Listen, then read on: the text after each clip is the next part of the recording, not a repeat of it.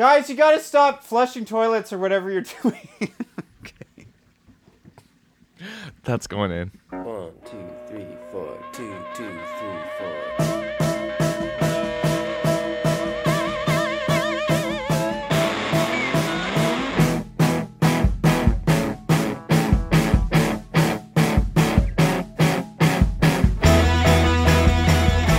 Hey everybody, welcome back to That Was the Worst Podcast Ever, a Sufjan Stevens podcast. My name is Justin Bills.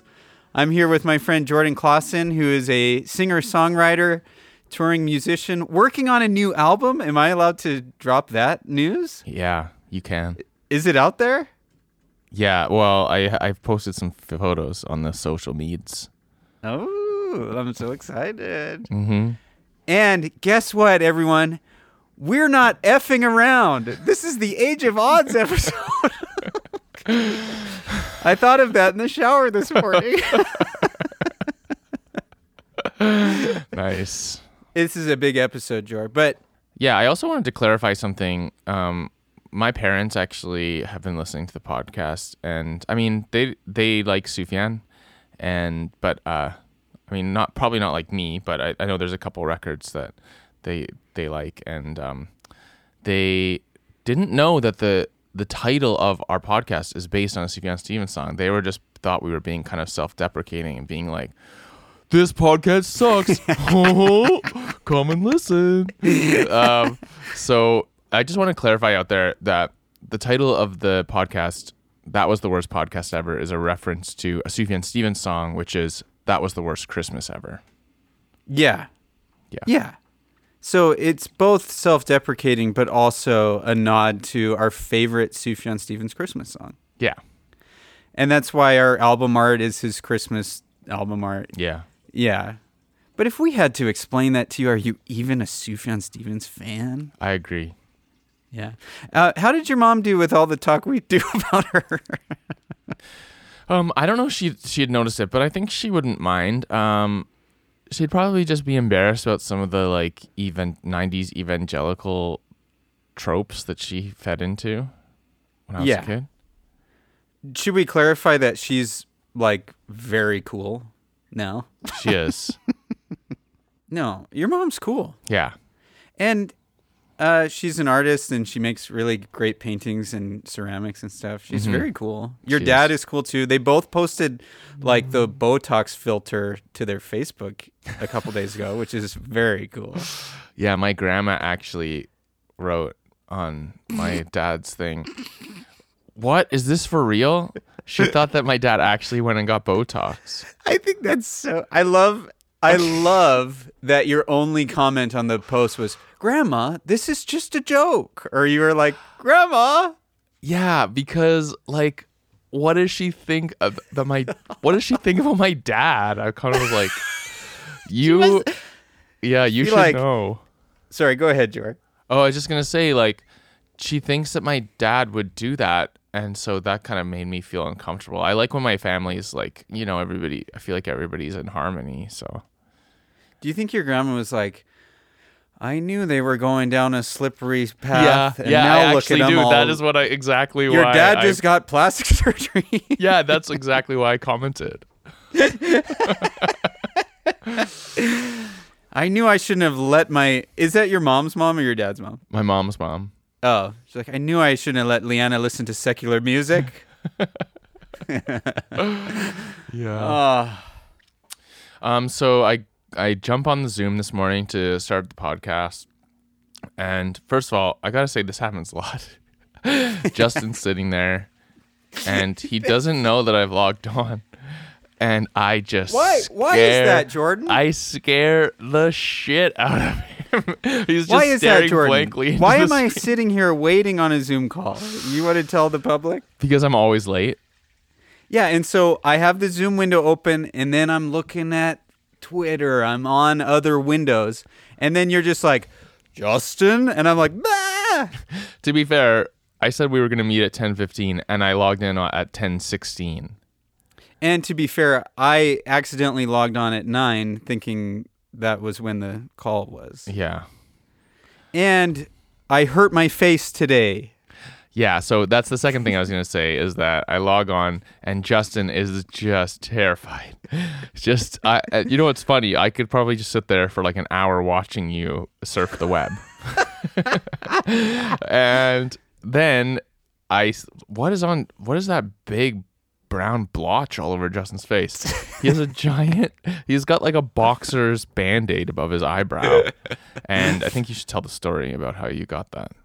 Well, honestly, I was like, do I need stitches? But I have to record this podcast. Oh, wow. I was working out in my basement. Yes, I work out. Okay. And I was doing an incline bench press on these adjustable dumbbells, and I loaded it up with so much weight. Another brag.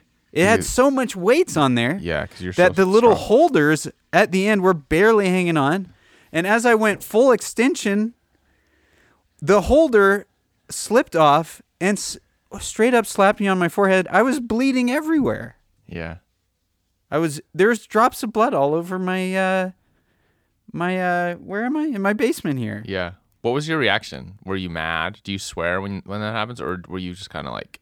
Do you almost cry? I wish everyone could see it. I literally just kind of was just resigned. Like I was just kind of like, like almost just like a numbness of like, interesting. And I was like, am I going to the hospital? Yeah, I can imagine. Actually, that's what I imagine what you're like in a fight too. When you're mad, you're probably like just kind of quiet and like blank face. There's a few moments in my life where I actually do explode. Oh yeah. But it's only happened a handful of times, and I really don't like it. Huh.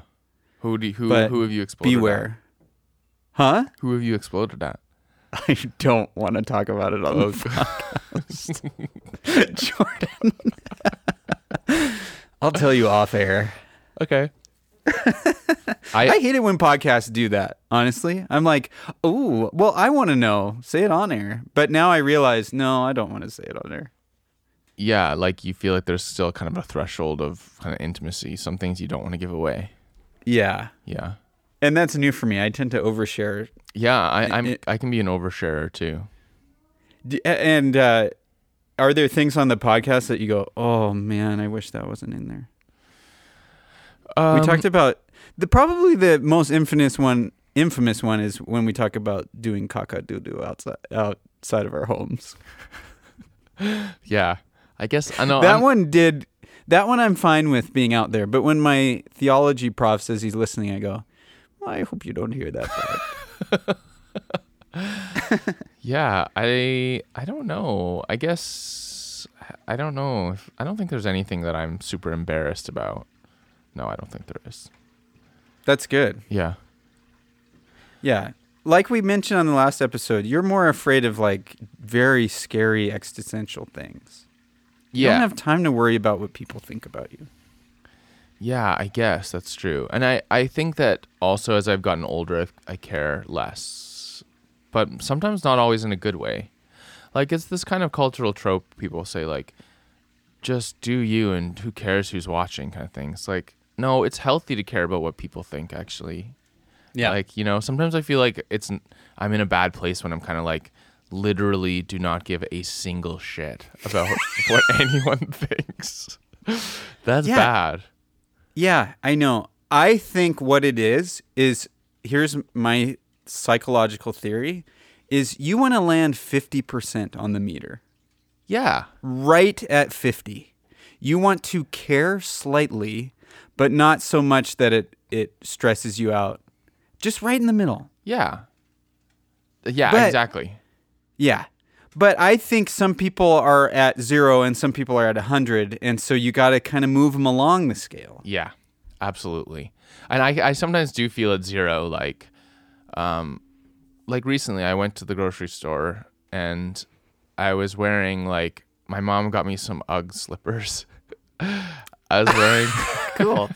I was wearing my UGG slippers, Hold on. sweatpants, and like I'm pretty sure I was wearing no t-shirt with it, just a jacket. Oh, wait. Stop for a second, Jordan. I can't. You're wearing Ugg slippers like those things that go up to your calves? No, they're like I can't really explain it, but they're like really furry, just around the Because top. I was picturing like Ugg slippers that like Britney Spears wore like 10 years ago. No, but they are actually Uggs. I think they're like rip-off Uggs that she got. My parents travel a lot, and I think she got them somewhere overseas. And anyway, but they're like really furry around the top, like the type of thing that is like a man should not be wearing these. Or I mean, whatever you want, depending on your style or who you are. But I mean, just for me, they felt not like they lacked any masculinity at all. And then the other thing I want to clarify is you're wearing sweatpants or what's going on? Yeah, I was wearing sweatpants And no shirt? yeah, just a jacket. And a jacket. That is... Well, it's like a big jacket. No one could tell I wasn't wearing a shirt, but like I knew that underneath. Gosh, you're like Howard Hughes going out for going to the grocery store. That's like so funny. Yeah, it is weird, isn't it? So you went to the grocery store like that? Yeah. Again, that's when I'm like, this is bad. And I was standing in line like, I'm a shell of a man. Well, you know, I'm experiencing this right now too. I think I kind of am stopped. I don't really care about being cool. I'm through being cool. Who said that? Was that Saves the Day? I think that was a Saves the Day record. I'm through being cool. Mm-hmm. I almost sent you a picture of this, but yesterday I took No, it was Saturday. I took the girls for a bike ride, and I have Claire hooked up to the back of my bike on a pink bike that kind of tethers behind mine. Mm-hmm. And oh no, I had Kate. Sorry, this doesn't really matter. But I threw on the new clips that I got for sunglasses. Remember, I did send you a pic of that. Yeah. I ordered new glasses online, and for $10, I could clip sunglasses onto them. Yeah. And they are the dumbest looking things. I look so dumb. Yeah. It's not cool. Yeah. It's so bad. Yeah. And we were going to, there's like a sushi restaurant really close to our house, and we were going to eat sushi outside. So I filled a fanny pack full of water bottles so I didn't have to pay for water. So I'm wearing my clip-on things, and I have a fanny pack full of water bottles. And I know what you're thinking. Fanny packs, oh, that's a hipster thing. No, it's not. This is practical. I don't care about any trends. It's just practical. And I'm riding my bike with a Schwinn bicycle helmet, my clip-on sunglasses, and a fanny pack with a pink bike on the back. And I just go, I don't care anymore. I don't care. Yeah. I look so lame. I think that's when you know you've hit peak dad status, is when what you're wearing is merely functional. There's no thought to the aesthetic value at all.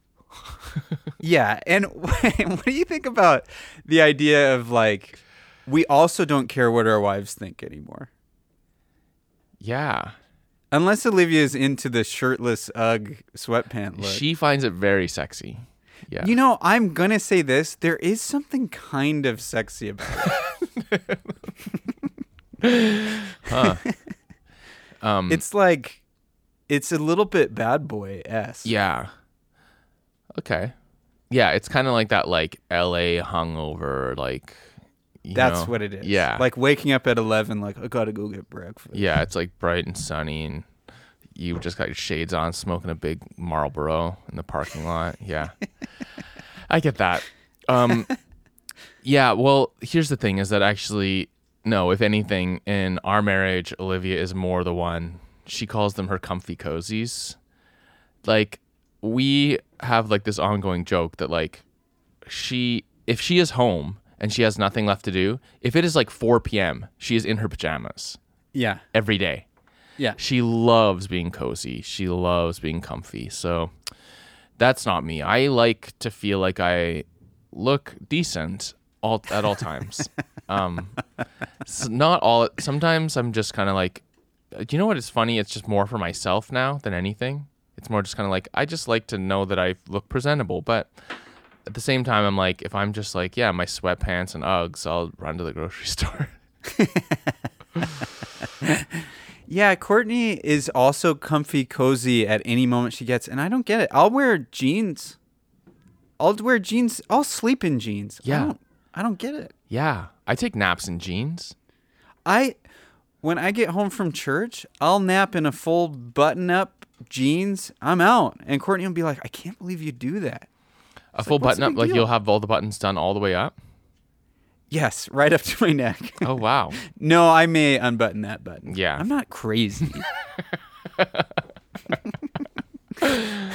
So anyway, how are you besides living that dad life and smashing your face with dumbbells? Yeah, I'm okay. I'm getting, I don't want to get into it. The pandemic fatigue or whatever. Mm-hmm. I don't want to talk about it though.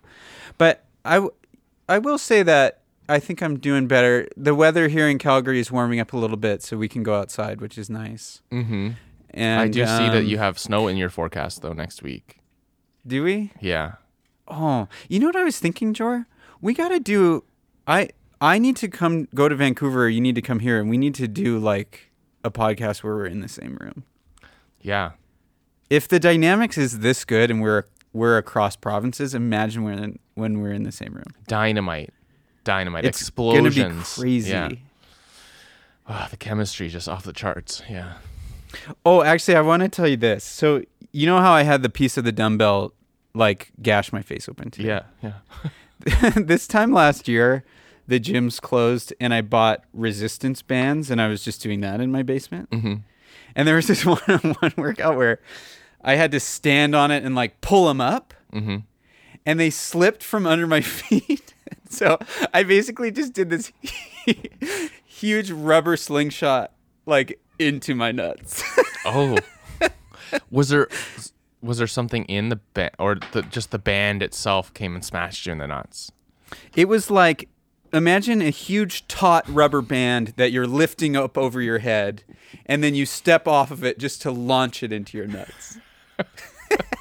I did that last year, and I was just wearing boxer shorts, and Annabelle could hear me screaming in the basement, and I could hear her coming down, and she's going, Dad, are you okay? And I just went, Annabelle, leave me alone. I was like, leave me, don't come down here. Don't. And then I literally laid on the ground for like, I don't know, 5 minutes, and I was just like, oh. And I almost thought, am I going to the hospital? So I'm having bad luck working out alone. Did you check everything to make sure there was no internal bleeding in the sac? Yeah. The truth is, I think it was a little dramatic because after 10, 15 minutes, I was good to go. Oh, okay. Yeah. But, yeah. So just pandemic woes. I'm working out alone in my basement. I'm injuring myself. Mm-hmm. I've slingshot myself in the swimsuit area. Mm-hmm. I gashed my face. But anyway, all that to say, I'm doing all right. How are you, Jor? I'm okay. Yeah, things have kind of slowed down a little bit. I remember saying in the last episode or two, I wish I had some time off, and I have had some time. It's not been time off, but I've been working on a record, as you said. So I set aside 2 weeks to just focus on it because I need to get it done. Yeah, I have a grant, and the grants have deadlines and stuff. So, oh wow. Yeah, so I need to get the record done, and so I took some time off, and so that's been good. Like you, the weather's been really nice here. We have Vancouver is, just right across the pond from Japan, so we got a lot of that cherry blossom life here. Yeah, what's going on? I saw photos. What's going on with that? In Vancouver, you get cherry blossoms like that? Oh yeah, it's kind of like you see in Japan. Like, actually, technically, I've heard they're not actually cherry blossoms. They're called plum blossoms, but they look like cherry blossoms. Just white flowers on all the trees. It's very beautiful. What about your album cover? Maybe being in front of one of those beauties. You know what's funny is that it's like people, I think, yeah, like you are, as someone who has no kind of like cultural life. You've never been to Vancouver. And so people are surprised when they hear that Vancouver has cherry blossoms. But here it's a bit of a joke. Like, it's kind of like, come on. Like, we don't need another picture of you in front of the cherry blossom tree. So it's almost like spot the tourists. Yeah. If you're from local. Yeah. You know what, Jor? People from Vancouver seem just so up on themselves. I like the blue-collar grittiness of Calgary. Yeah. Totally. Eyelids freezing shut for 10 months of the year. I love that. Yeah. Yeah. Yeah, and then we got a stampede. We're all like, everybody dresses like cowboys for a little bit. That was weird. I just remember moving up here and being like, why is everyone dressed like a cowboy? And they're okay with that? Yeah. And I was like, they don't feel weird? Everybody just dressed like a cowboy in July. If you're not from Calgary, there's this big thing called Stampede, and I don't know what it's just a carnival. I don't know why people get all crazy about it. The Calgary Stampede, it's like a huge festival that happens in the summer. Calgary acts like it's one of a kind. It's your run of a mill carnival.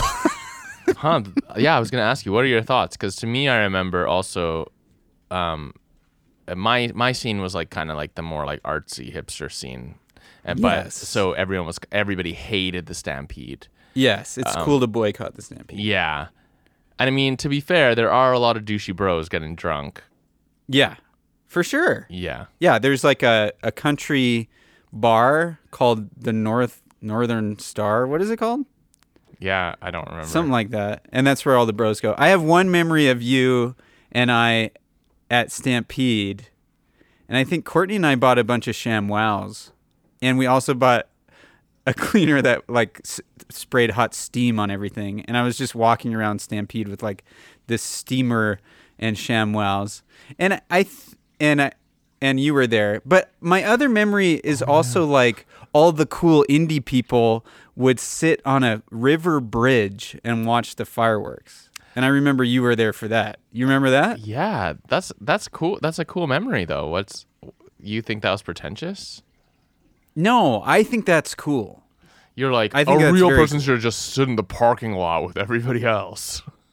No, I think I had to ditch my ShamWows and we had to leave the Stampede grounds and sit with all the cool indie people on a picture of this, everyone.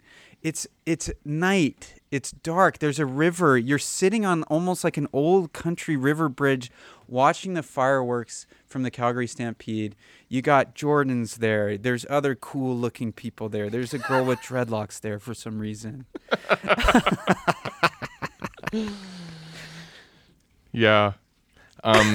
I just want to say this ShamWows thing, I don't distinctly remember that, but most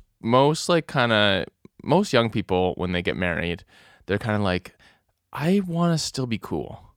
And they're like, I'm married, but I'm still like hanging on to like relevance. You and Courtney were just the most domesticated couple. Yes. Instantly. It was immediate. Yeah. You were got your Costco membership first day. Yeah, and at Stampede, everybody's like, we're going to sit on the cool bridge. Courtney and I were in the Big 4 building, which is basically live infomercials for like an acre. And that's all we wanted to do. Yeah, find new appliances and stuff. Yeah, but no purchase I've made at Stampede has been worth it.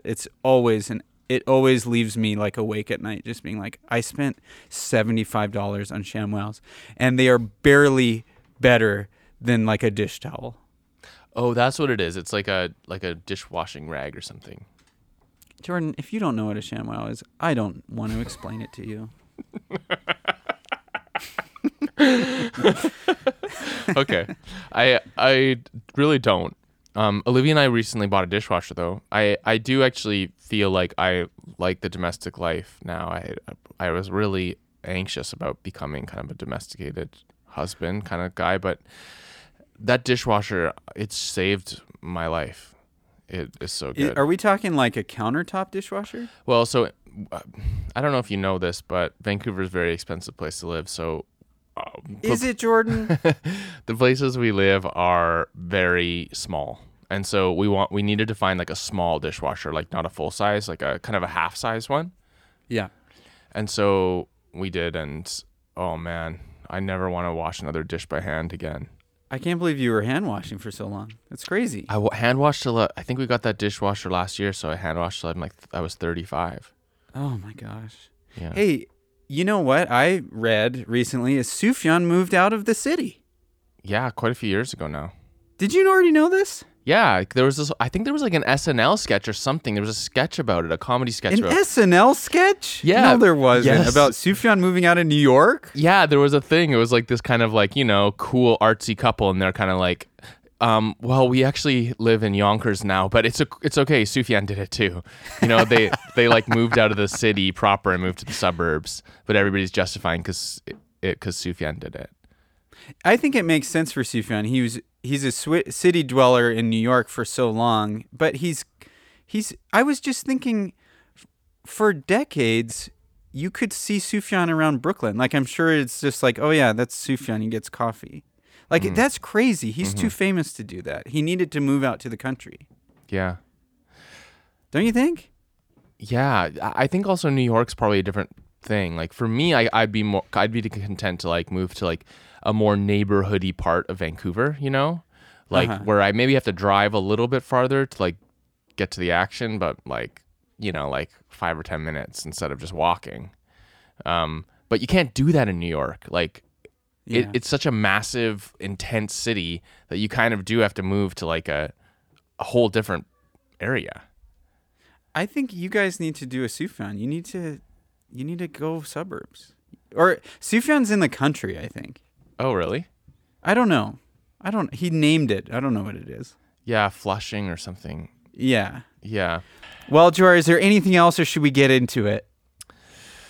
Is there anything else? Well, one of the things that I wanted to talk about, do you ever just start a sentence and just hope that you'll find something? Of course I do. Yeah. That's what I do in my theology class. I'll raise my hand and then I'll just be like, I'm going. And sometimes the last theology class, I was like, I don't even really know what I'm saying. I hope somebody thinks part of this made sense. And then I just stopped talking. It's humiliating. Oh, yeah. And you know what else? Everybody does hate that. Like, yeah, I know. I talk too much in the class. The person who's like always like raising it. their hands, like, I just want everybody to know how smart I am. Okay, should we get into Age of Odds? Let's jump to Age of Odds. When we get back, we're going to talk about Sufjan Stevens' 2020 or what? What? We're going to talk about Sufjan Stevens' 2010 amazing album Age of Odds. Well, I think what you were going to say was Sufjan Stevens' 2020 Vision record from 2010. That's right.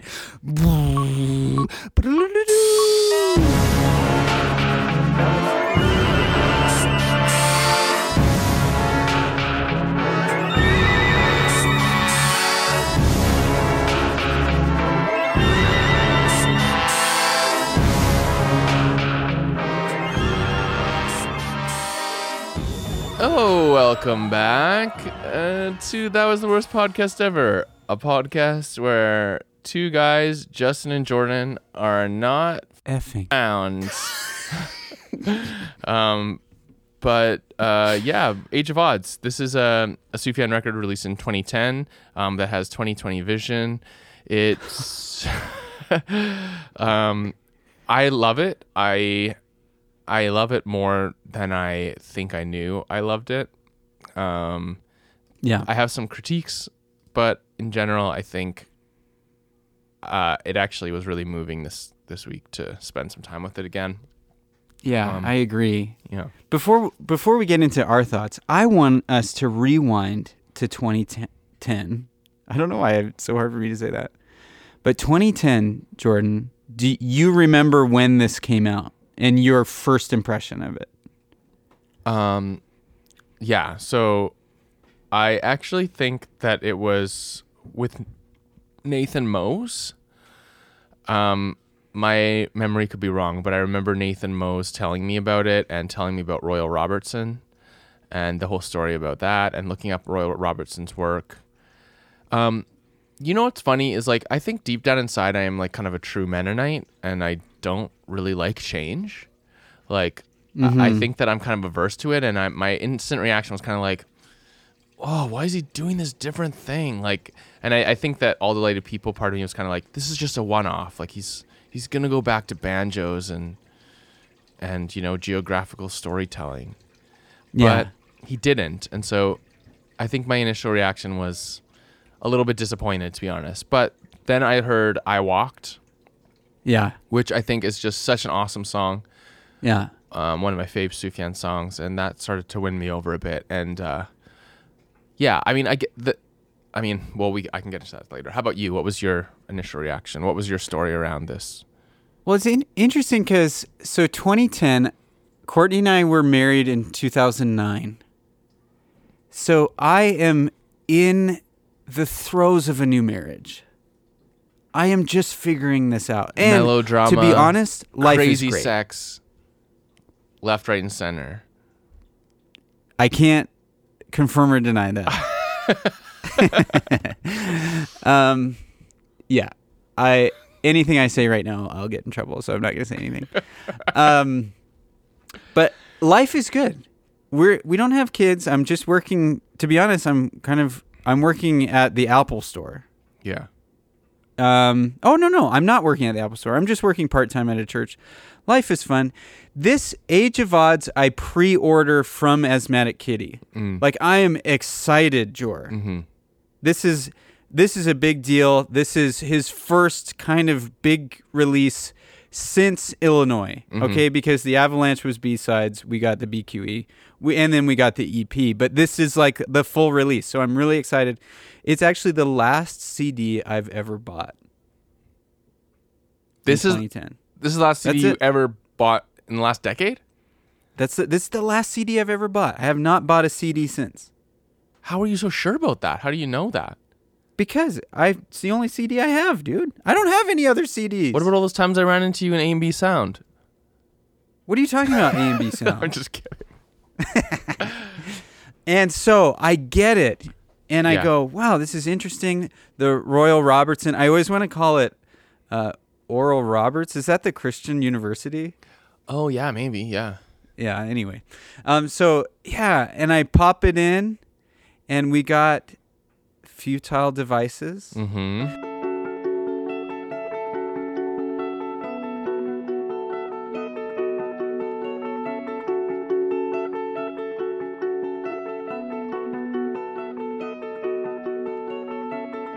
It's been a long, long time since I've memorized your face. Yeah. And I go, interesting. Okay. That's Yeah, all right. yeah. And then all of a sudden it goes, boom, boom, boom, and I'm going, what's happening? And Sufjan sounds different. Yeah. He's different. Yeah, This is a different record. I think I have the same thing. I put on Futile Devices. I'm like, yes, please, honey. Uh-huh, honey. And then... oh, no! Well, and what I don't know is there's a whole backstory here. Sufjan, in an interview he gave in 2006-ish, so post Illinois, at about the time of the Avalanche, he just worked on the Avalanche a lot, and he said, I'm really sick of my voice, and I'm really sick of banjos and trumpets. Yeah. That's what he said. Yeah. And so Sufjan got sick of his style. Yeah, and I think he also said that he got sick of narrative storytelling, and he wanted to do something that was more existential, just straight kind of from the heart. You know, it wasn't examining the outside world. It was kind of just expressing an inside world. And he felt like folk music was better for storytelling. Mm-hmm. And he wanted to do something else. But I didn't know that. Sufjan, you didn't tell me that. Yeah. I pop in the CD, I go, what's happening? And again, similar to All Delighted People, he's straining his voice. It's very unique in Age of Odds how he kind of does, oh, never know. You know what I'm saying, Joe. Yeah, that was a good impression. Thanks. Yeah. And to be honest, in 2010, I had a little bit of the Phantom Menace syndrome where I was like, it's good. It's great. I like it. But the little deep down inside of me goes, I don't think I like it. And you're I kind was of doing the Phantom disappointed that Menace you don't thing. like it. What's that? And you're like a little bit disappointed that you don't like it, maybe? I really wanted to like it. I was a little disappointed. Now, here's what's so interesting is I've noticed a lot of Sufjan fans are young people, like very young. Like Gen Z? A lot of Sufjan fans, Age of Odds was like their introduction to Sufjan. Huh. And for them, without the expectations of all his other work, when you jump into Sufjan with Age of Odds, and it stands on its own, Yeah. I think it allows you to appreciate it more because you don't have any of those expectations on it. Oh, go ahead, Jory. Oh, sorry. I also just wanted to say, I think that another thing that I read and was that Sufjan said that the BQE, which was like a symphonic, it was basically like a, you should listen to if you don't know about it, you can listen to the podcast about it that we've done earlier, but it was basically a score for like a visual project about the Brooklyn Queens Expressway. It was an instrumental, like a symphonic composition. And he said that it really kind of messed him up actually, because he suddenly was thinking in a new way about music and about the art, like musical arcs, and just kind of less inclined maybe to storytelling, more about kind of, symphony.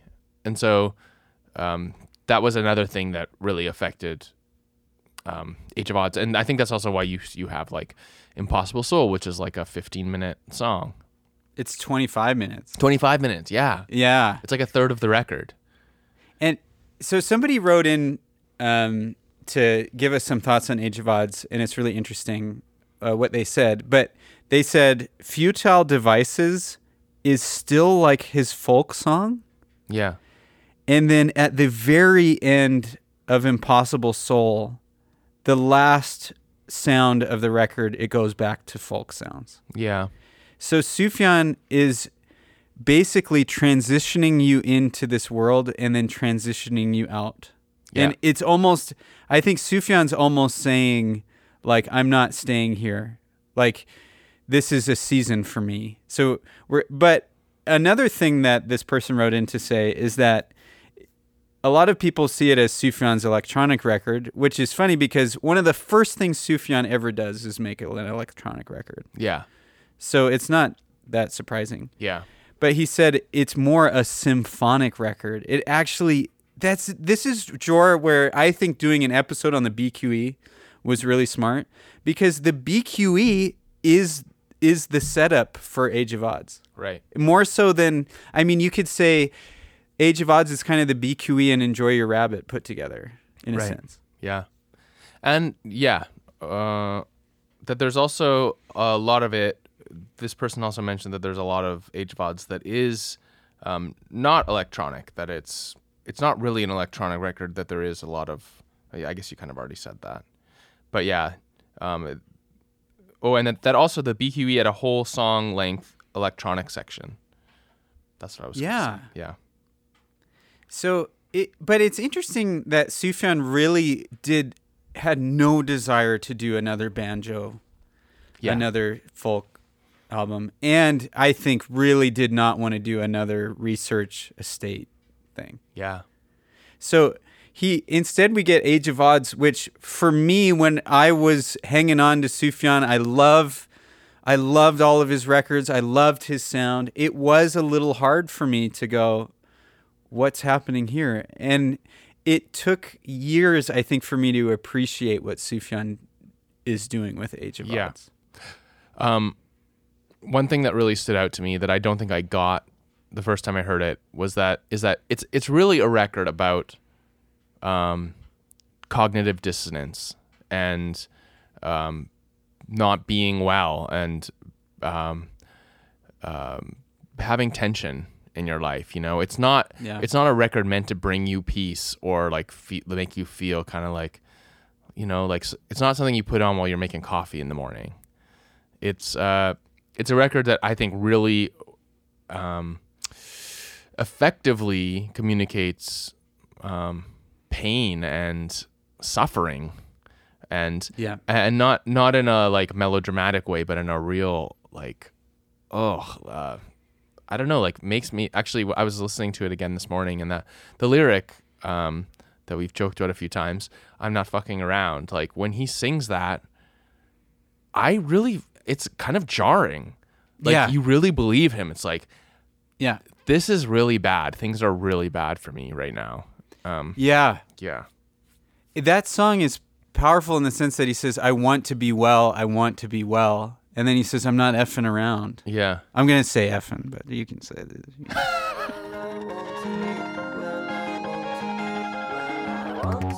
And I forgive you even as you choke me that way with the pill or demon, and the shroud is shallow under conversation in tremendous weight of a crowd of ages outside dressed for murder. I'm not fucking around.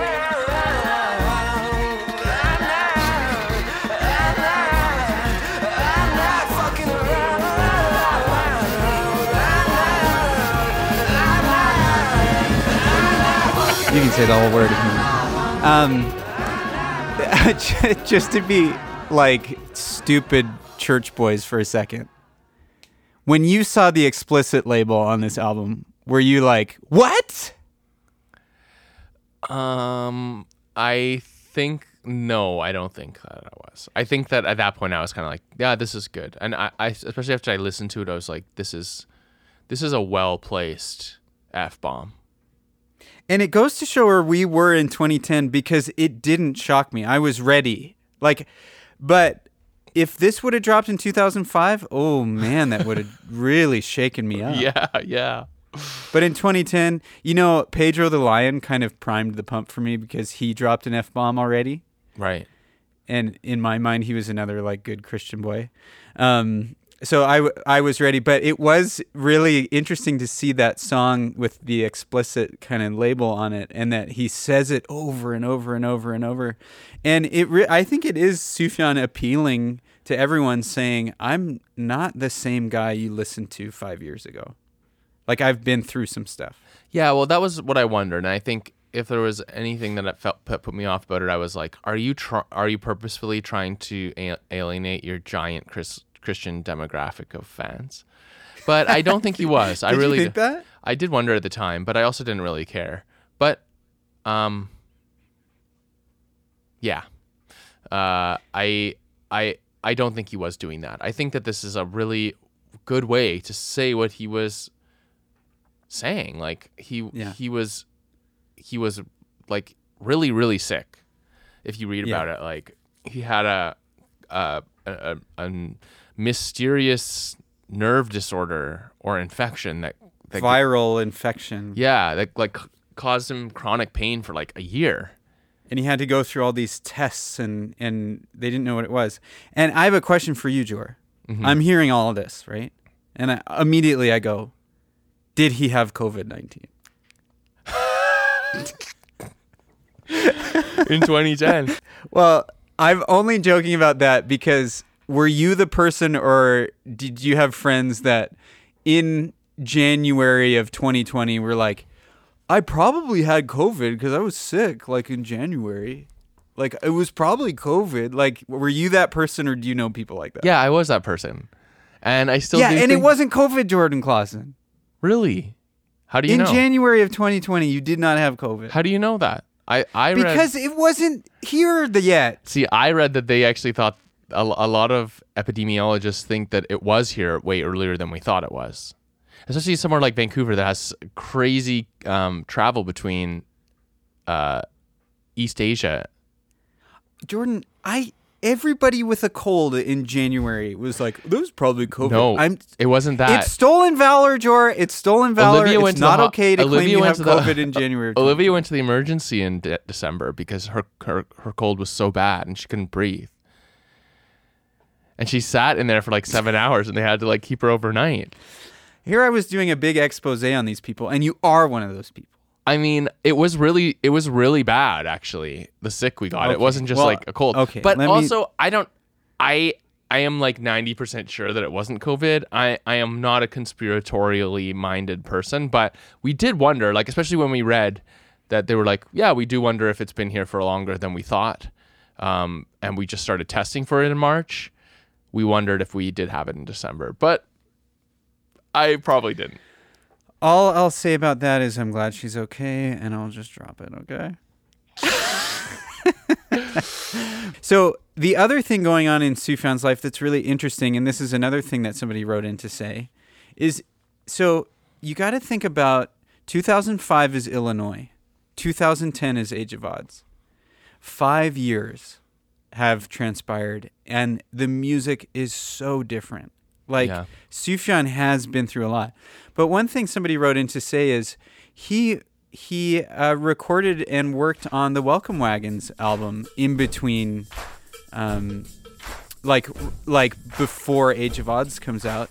And in essence, you could actually treat that Welcome Wagon record, Welcome to the Welcome Wagon, you get Sufjan's folk sound out of that album. Will rise with healing in his wings. And it's a great record.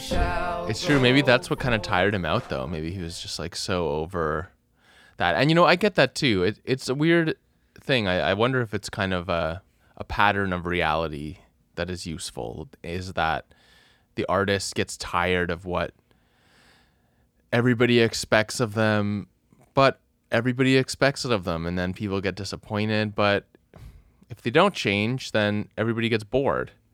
So there's this tension of like, I don't know. I think Sufjan can toe that line pretty hard. He really takes risks, I think, like as far as genre. But yeah, I guess I'm just saying like it is kind of a bit of a catch-22 or a tension that an artist I think is always kind of dealing with. It's like I am bored and I want to try new things, but I also don't want to alienate everybody. Yeah. It's honestly, this is like not being a successful musician is hard, and being a successful musician is hard. Yeah, totally. You know what? It's actually funny. I won't name names, but I have some friends who in the city here who are signed to a big old major label, and somebody at the major label was kind of like, "Oh, you got to do like." It's a long story, but basically they had made this song a long time ago that was like a rap song, but it was like they hated it. They thought it was like such a joke. Like, why did we ever try to do this? But somebody at the label was like, you should do this rap song. You should make this your thing, like all your songs like this.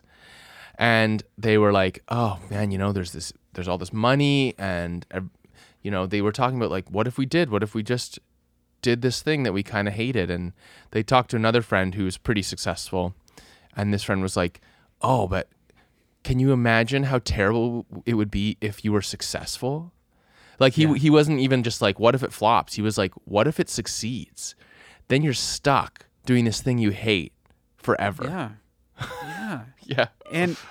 And two, I think there's examples out there of people going, okay, this was a hit, I'm just going to try and redo it. Yeah. That's really embarrassing as an artist. It's like Sir Mix-a-Lot does Baby Got Back. He's like, all right, people like that. I'm going to Put 'Em on the Glass. Well, guess what, Sir Mix-a-Lot? Put 'Em on the Glass sucks. Everybody hates that because you were just trying to get it again.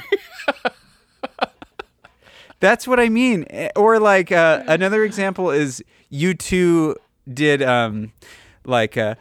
Elevation, like that really like dumb rock song. Mm-hmm. And they're like, let's do it again. And they did Get on Your Boots. It's so dumb. Yeah. So as much as we were disappointed, I think that Sufjan, it didn't sound like Illinois. It totally wasn't what we expected. It would have been much worse if he was pandering to us and just kind of, well, if this is what you want, here's another heartless kind of Illinois. And I think that would have been worse. I'm grateful that he did this. Yeah, I agree. I guess what I think that he's more willing to kind of like. So what I would say to that is like, I agree, but I do think that you also have to kind of like take the listener on a bit of a journey. Like, here is what you expect of me, and now here's the way I'm going, and you kind of transition them into it, which is kind of what you were saying, like what I think he was trying to do with that Futile Devices, but it's still pretty drastic even with that.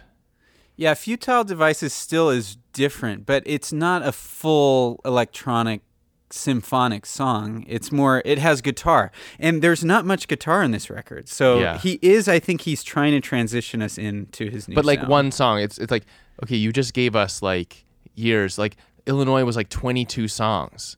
It's like Yeah. of this very distinct thing, and all of a sudden it's like, okay, here's a 3-minute folk song. Now we're going electronic. Like it's a completely different transition. That's not to say like I respect that about Sufjan. I really do. But I do. Yeah. I just think that that's when some people are put off by him. I think that's why. It's just because I think he's so willing to take those risks. He's so willing to like pull the listener into a completely different world without any kind of like, he doesn't spoon feed you anything. And we should also mention the soundscape is inspired by Royal Robertson's art. Like the sound of Age of Odds sounds like that guy's art. Yeah, that's true. And that's the other thing about Sufjan is he's living in Brooklyn. He's got a friend in Brooklyn who is buying Royal Robertson's art and is making a documentary about him. And Sufjan is making the music for the documentary and ends up really getting fascinated by Royal Robertson and his art and the themes, and it influences his sound, which is really interesting that this artist, and I don't think he was a very well-known artist. I think it's hard to talk about Royal Robertson without Sufjan being the next breath. It's almost like Sufjan made people aware of this guy, and I apologize if that's wrong. But he's a folk artist in Louisiana, I believe. Yeah. And he died in 1997 of a heart attack. But his wife had left him. And then he kind of made all these apocalyptic drawings and art with marker and different mediums. But it all centered around like how the destruction of the world was around whores and like women that cheat. Like he was obviously like very upset about this divorce and was taking it out on his wife. So most of his art is about like no whores and stuff. Right. But I also read that, well, first of all, he was schizophrenic. Yeah. And she hadn't cheated on him. And Yes. she didn't actually leave him. Well, she did leave him in a sense, but he kind of drove her out. Yeah. So it's a really sad story. And she kind of always loved him. Like she was like, after he died, like selling she was like his biggest advocate. Yeah. And they had 11 kids together. 12, yeah. 12. Yeah. And they lived in like this tiny little house. Yeah. And I am intrigued to go, what about Royal Robertson really sucked Sufjan in? Like, I wonder what drew Sufjan into Royal Robertson's work. Yeah, I do think it's that sense of like, well, I listened to, he does this kind of long explanation. You haven't seen him live ever, right? No. Well, there's a clip. I remember this because I saw him on the Age of Odds tour at the Orpheum in Vancouver. Wow. Yeah. And he took like 15 minutes to just talk about the album and just talk about where he was coming from. And what was I going to say? Royal Robertson? Yeah, it was interesting because the way he talks about it was that kind of like, on the one hand, you have this guy who has this vivid imagination that's really inspiring and comes up with, is so transparent and just lays it all out on the table. And it's kind of childish almost, like in a good way, like just kind of how vivid his imagination is. But then on the other hand, Sufjan talks about how like he also saw how there was like it ended up consuming him. And it's almost like a really dark story in the end because he drove everyone who loved him away. And in some ways, Sufjan says that he doesn't think that Royal ever got over his wife, that he actually always loved her. And so that's why he was just always obsessing over her and everything became fixated on her. Anyway, I do wonder if Sufjan felt a little bit like identified with that and being an artist and maybe struggling with some mental tension, some mental illness stuff maybe. Yeah. And then, how does that work its way out onto the page or out into the speakers? And I think that's such a good point, that Sufjan sees himself in Royal Robertson, especially at this phase of his life where where he is in a dark place. He's not doing well. He's sick. He's ill.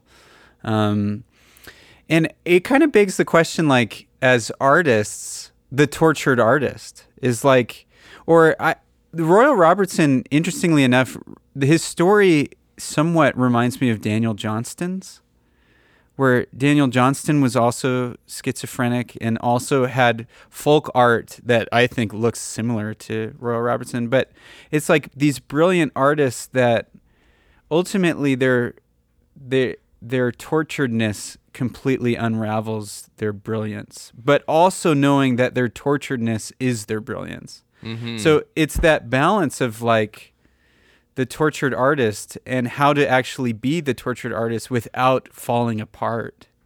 Yes. And I totally. wonder if Sufjan was kind of dealing with that at this point.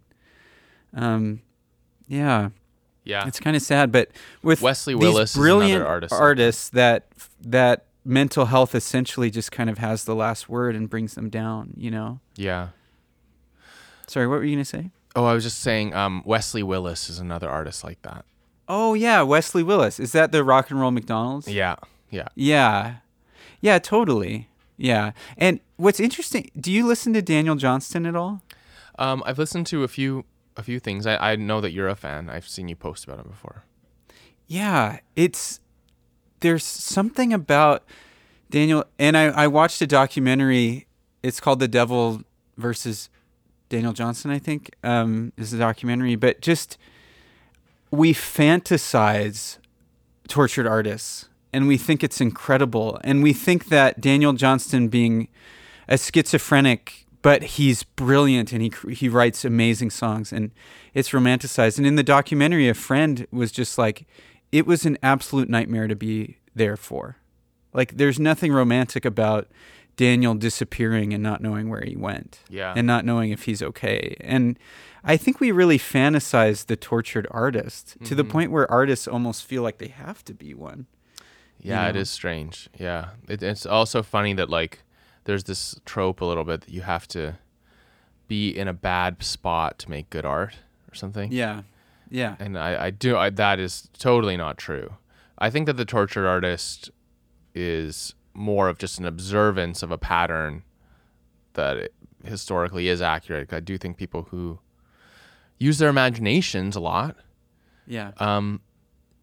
just end up going down a lot of dark roads. Like if you have I don't know, it's almost this weird thing, I think, especially as an adult. Like, if you have an active imagination, that's going to bring a lot of beauty, and hopefully you can translate it into some, art medium. But it's also going to bring a lot of darkness. Yeah. Yeah. Yeah. And one thing I think about Sufjan, though, is that he uses the medium of songwriting and music, I think, as a way of processing and as a way of healing. Yeah. I don't, as this you could say, I mean, Carrie Ann Lowell has its own brand of sadness. This one is sadness more of like Sufjan's own internal, and I think I'd call this Sufjan's kind of darkest record. And I know that's hard to say because Carrie Ann Lowell is coming up. No, I think you're right. Yeah. There's something But, darker about about cognitive dissonance than there is about grief. Because Yeah. grief at least sits somewhere. It has like a resolution or even a potential resolution. But Yeah. cognitive dissonance is just, you don't even know where you're standing. It's kind of confusion, which is just the worst. It is the worst. And you get that sense from this record. And it's interesting because John Ringhofer, in our interview, what he said about Sufjan is like, he's not a sad guy. He's not a guy that mopes around. He's very funny. He has a sense of, he's a very caring guy. Yeah. I think Sufjan needs music to almost process the pain he's going through in order to heal from it. So in that sense, I appreciate that Sufjan, we're not seeing the Kurt Cobain, we're not seeing the Royal Robertson, we're not seeing Sufjan completely get lost in the depths of something. We're seeing somebody in pain, but he's using music, I think, to crawl back out. Yeah. And yeah. Yeah. Is that okay to say? Yeah. I think he's said that before too, you know, like jumping a little bit of ahead to Carrie and Lowell. Like, I remember reading an interview where he said, you know, this isn't an art project for me. This is my life, basically. Yeah. And I wonder if I mean, I don't know. Age of Odds to me still feels like a bit more art project-y, but Yeah. I think you're right. Like, I think it is kind of therapy for him. Yeah. Yeah. And I think he does it through fixating on Royal Robertson or through educating us on an artist as well. George, do you want to listen to some of Age of Odds? Yeah, well, why don't we talk about some highlights and lowlights? Okay. Yeah. Why don't you go ahead, George? Yeah, so like I mentioned, I think I Walked is just a real banger, as well as Too Much. Well, yeah, we'll start with I Walked. I think I Walked is just a real banger. It's really pretty in a Sufjan-y way, but still brings together the kind of weird sampley vibe of the rest of the record. Yes. And I have a technical question. Mm-hmm. When you make electronic music, where is the sound? Who's making those sounds? Like, where do you get the sounds from? So, man, that's a good question, because it's such a rapidly developing technology that I don't even know how to answer that in 2010. I know that now there's an infinite wealth of places to find samples. There's actually like kind of like a few different programs or a few different websites that are like the Netflix of samples, where you can go and you just have a subscription and you can just download copyright-free samples. And they have like millions kind of thing. Wow. You can buy software packages, but I don't know. I'm guessing that Sufjan probably had a big, I don't know, has some different drum machines. I wonder how drum machines and synthesizers and stuff. Well, what's great is, to me, I Walked has such a beautiful melody. The I walked, but you walked. Like, yeah. So I agree, George. This, for me, like when I return to this record, it's songs like I Walked. I actually have learned to appreciate all of them, but I just go, man, this is still Sufjan. He's still an incredible songwriter, and the melodies are awesome. Mm-hmm. It just took some time for me to get used to this change in style. Yeah. Any other highlights for you, Jordan? Yeah, I think that, I mean, Too Much is also, that was a single. Everybody knows that one, and I love that song too. Yeah, let's listen to a little bit of it. Too Much. Now, do you remember Sufjan got on The Tonight Show with Jimmy Fallon? Uh-huh. And he performed Too Much. Do you remember watching that? Yeah. What did you think of that performance? Because I remember Sufjan Stevens to me was kind of like, people knew about him, but it was pretty niche, you know. And so it was surprising to hear, oh, he's going to be on The Tonight Show. And Age of Odds debuted number 7 on the Billboard charts. So it's like, he's not just some unknown folk indie guy. Like, people are really noticing him at this point.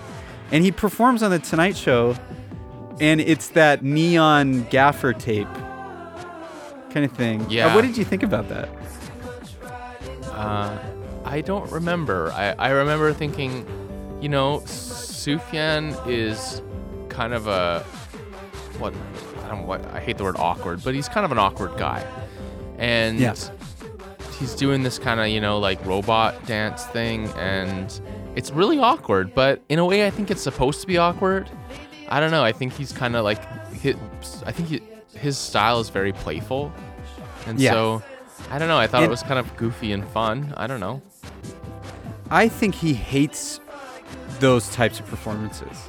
Because the reason I say that is he hated performing on the Oscars. Oh, he did? He hated it. How do you know that? He said that? it was like, he did not want to be in a room where people are just congratulating each other and handing out trophies. And he just said it was like, it was a horrible experience. Huh. Where did you read that? Oh, I read it in an interview. Yeah, just yesterday, actually. Oh, you should send that to me. I've never read that one. Yeah, so you can almost picture that. I don't think The Tonight Show really is Sufjan's like favorite thing. And I think he was choreographing moves and dances to kind of compensate for the fact that this is not his scene. Like, he doesn't love it. Yeah. But I remember almost feeling the out of placeness that he was feeling when I watched it. I was Yeah. like, I don't know if Sufjan really feels comfortable, Yeah. you know? Yeah, but Too Much was the single, and it's almost a pop song, don't you think? It is. Yeah. It's not. It's an inaccessible pop song in a way. Yeah. It's also in 7/8, which is very cool. You know what that means, right? Explain that to us. Okay, so most of the music you hear in the world is in 4/4. Right. So that means it's moving in 4 bars of 4 quarter notes per bar. Yeah. So 1, 2, 3, 4, 1, 2, 3, 4. And then the second most popular is 3/4. That's 3 quarter notes per bar, or 6/8, which is That's your 1, 2, 3, 1, 2, 3, Yeah. 1, 2. 1, 2, or 1, 2, 3, 4, 5, 6. 1, 2, 3. 2. That's usually how people feel it. I'm standing in the bridge. I'm laying in the dark. I thought that you'd be here by now. That's in 6. Wow, what a great song to just pull from the memory banks. Yeah, that's because it's one of Olivia's favorite songs. And then but once in a while, so that is 99.9% of what you hear. Hold on just a sec. You know what I love about that song? The yeah he yeah yeah he yeah yeah. Yeah, that's a great part. Sorry, go ahead. And that's Olivia's karaoke song, by the way, always. That's great.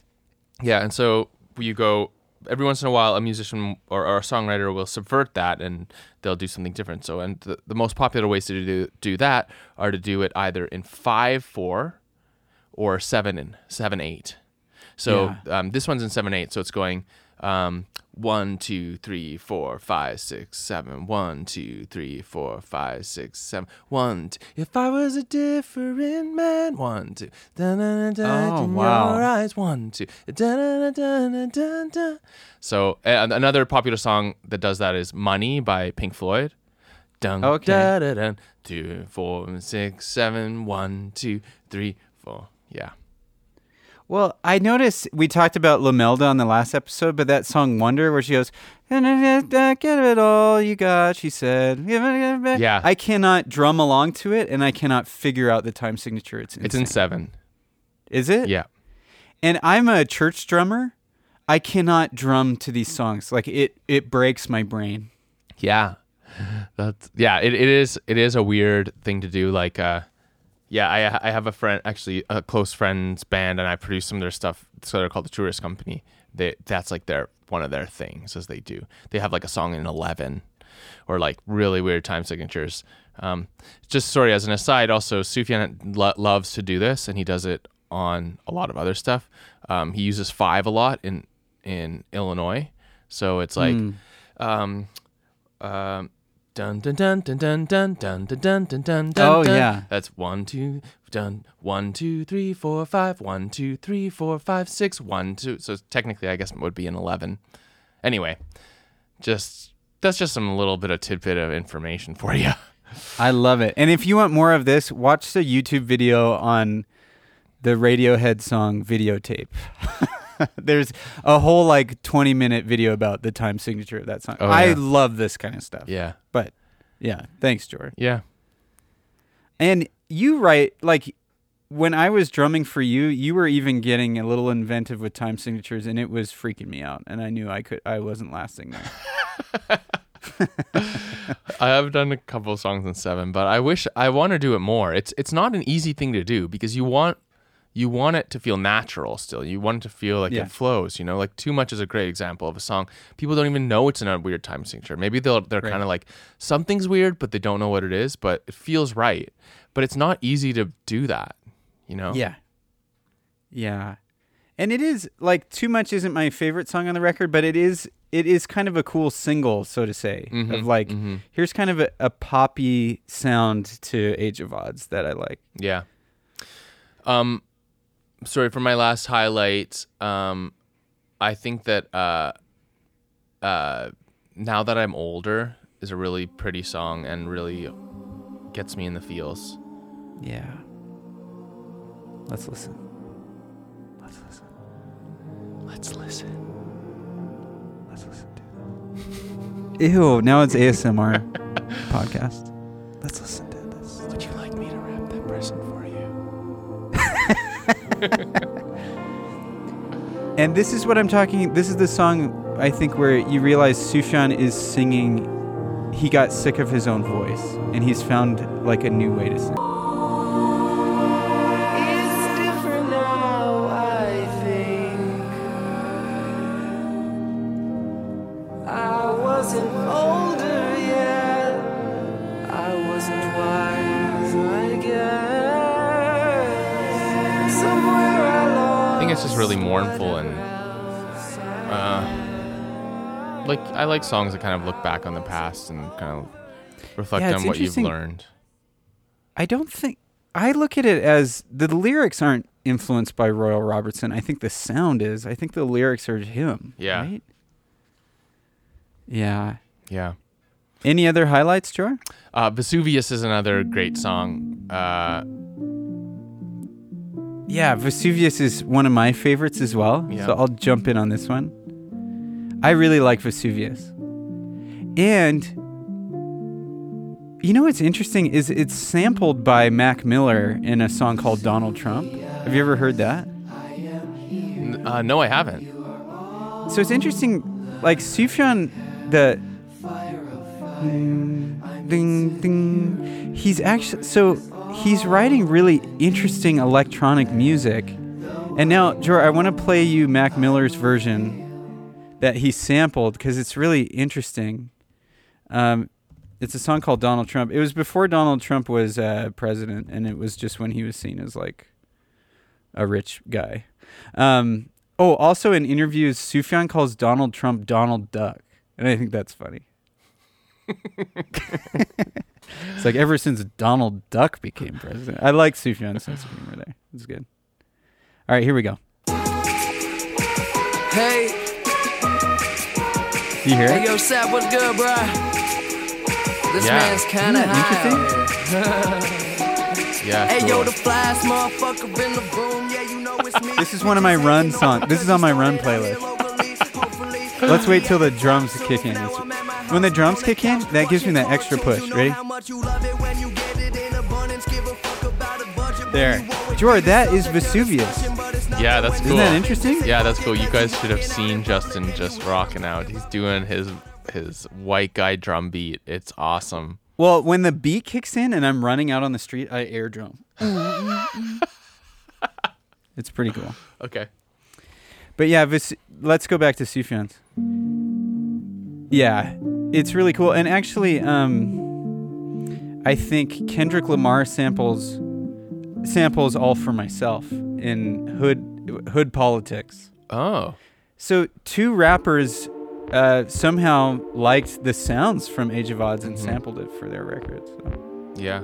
And now that we're listening to All For Myself, this might be my favorite track. I just love the ooh, ooh.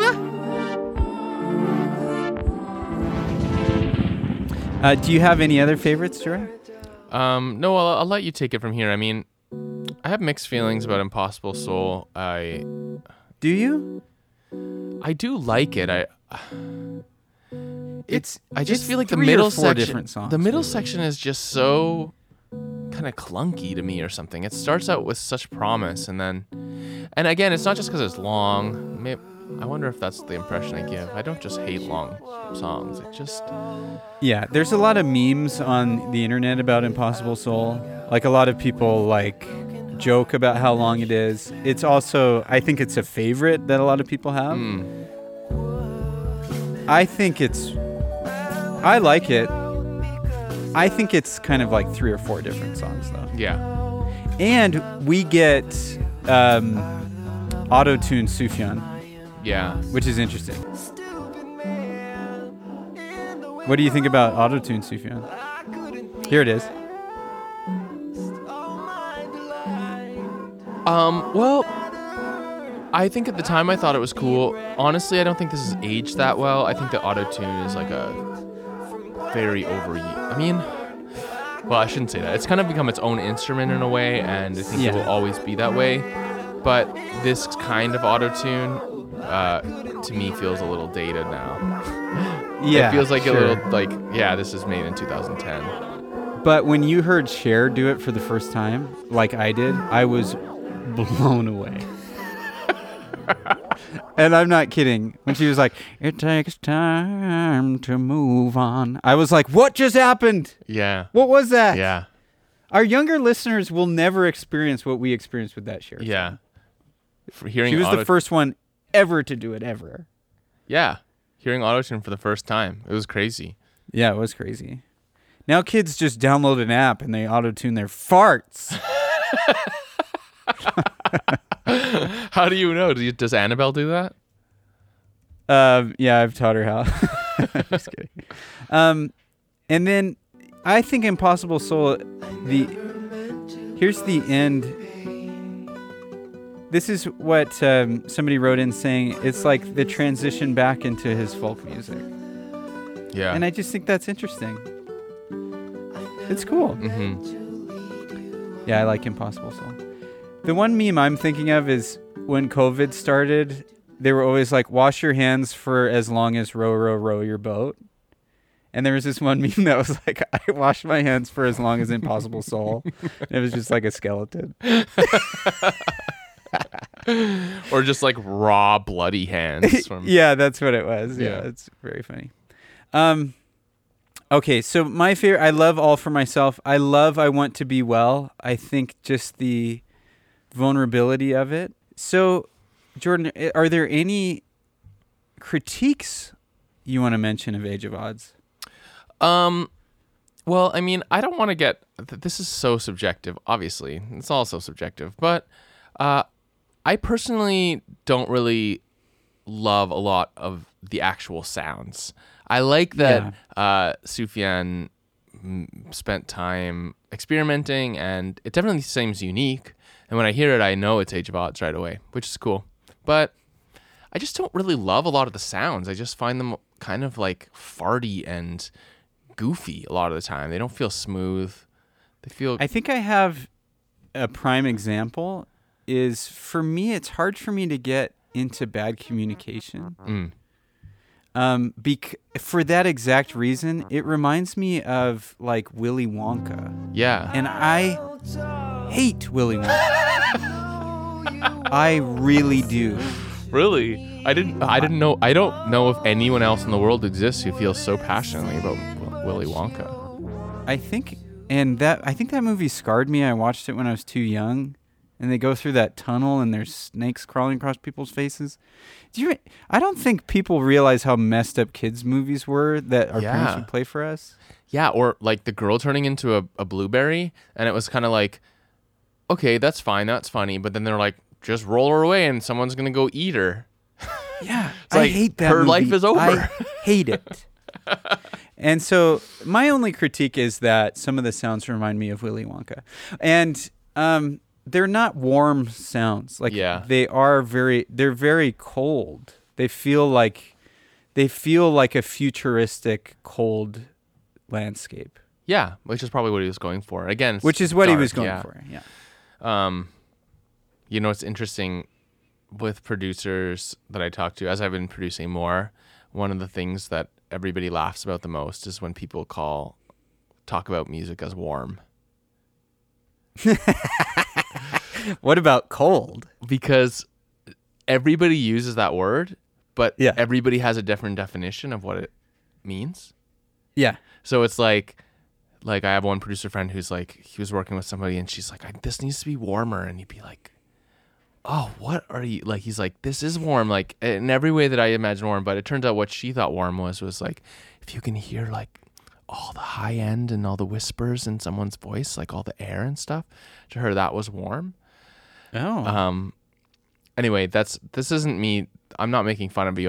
That just reminded me of this kind of joke we always have going. It's like, we'll be like, what does this need? And we'll be like, it needs to be warmer. But you know, like nobody knows actually what that even means. You know. Anyway. Okay, so what about this? Where does it fall kind of in your rankings of Sufjan albums? Good question. Here's the thing: is like Sufjan Stevens is other artists are ponds or rivers. Sufjan is an ocean. Yeah. There's so much to kind of discover, and like looking right now on like how many albums is this on Facebook or on iTunes? Like he has like dozens of records, and there's a lot that I just don't know. I'm not such an avid fan. I will be fully transparent with the fact that I am not such an avid fan that I am, you know, every time something new comes out, I am like just devouring it, consuming it, and figuring it out, you know, like, Right. I wait till something grabs me. That being said, of the Sufjan records that I have engaged with, I'd say this is probably my top, maybe top five, like maybe fifth. Interesting. Yeah, it's certainly in the top 10. But you know, when I don't return to it as often as other Sufjan records. Mm-hmm. But I love it, and I do love it, and I appreciate it, and I think the songs still surprise me at how good they are. Mm-hmm. But I think just for those cold sounds, I guess I'm not always in the mood for that. Yeah, and again, I want it to be warm. It's like it's cognitive dissonance. So it's not like, and we've talked about this before too. The older I get, the more I just want to kind of like feel at peace. The more I want like coffee making music, you know, just like in the morning, sun's streaming in, I'm drinking coffee and I'm quietly just like mentally preparing for the day. That's the kind of music I like. And so I don't often think like I want to engage with cognitive dissonance. I want to engage with chaos and unwellness, you know, like that being said, I think this record does that beautifully, amazingly. I just don't often want to go there. Yeah. And I think if I want to feel sad, I'll go for Carrion Lowell before I'll do Age of Odds. Yeah. But I do think that like this is the kind of record like someone will put on. I have a lot of people in my band or who will play with me sometimes are a lot more adventurous than me, and we'll just put something like this on. I'll be like thoroughly enjoy myself, you know, like be like, oh, this is such a great record, and I'm so happy that I'm listening to this right now. I guess it's just not something I think of often where I'm like, you know what I need? I need some like 2010 blippity bloop, like I have a nerve disorder music. Yeah, exactly. And this is Nathan Moses' favorite Sufjan album, and I think it's a lot of people's favorite. Yeah, my friend Taylor that's as well. That's just our opinion. Yeah. Well, Jord, that's Age of Odds. We did it. Yeah, we did it. I knew this was going to be a big one. Yeah. And we did it. Yeah. What are we doing next? Well, isn't it a surprise? Oh, yeah. So we might have a surprise episode coming up next. It may not be a collab with another podcast. We'll keep you posted. But I mean, as far as the non special, I'm looking here and I guess it's Carrion Lowell next. Carrion Lowell is next. Wow.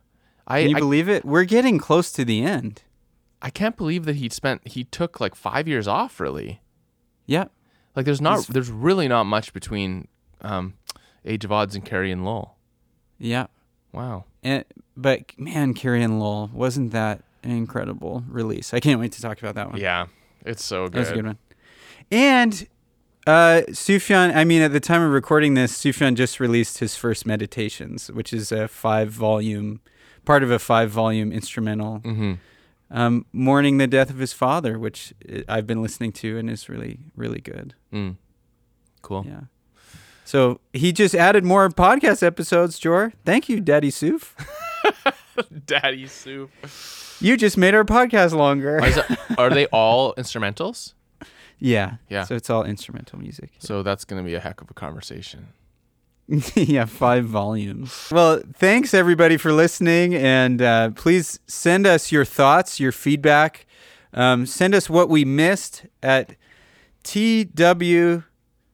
Hold on, what is it? That was the worst. TWTWPE at gmail.com. It's that was the worst podcast ever at gmail.com. It'll be in the description. And if you like this podcast, subscribe and like and recommend to your pals. I don't think you can like podcasts. We say subscribe and like we're on YouTube. Oh, what a bunch of losers. We don't even know what we're doing. I know. Just subscribe. I But do don't know, subscribe. leave a review. Give us some stars. Here's the thing, actually. You think, and we honestly just like to shoot the shit together here, but it actually does really help if you do subscribe. It stimulates the algorithms, as they say.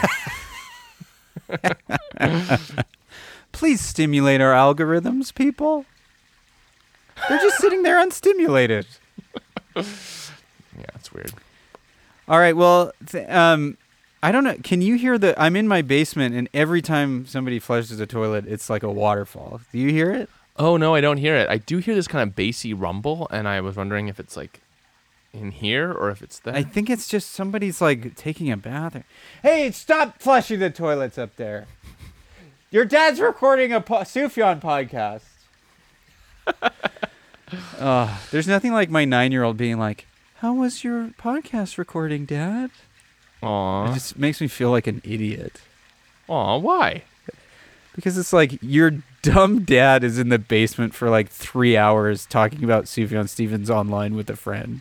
Yeah, and Just seems she's just weird. like, she's up there like playing alone. Like, I wish I had someone to play with.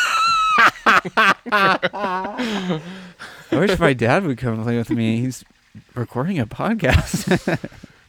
Flash forward 10 years in the future, counselor. It's like, was your dad present?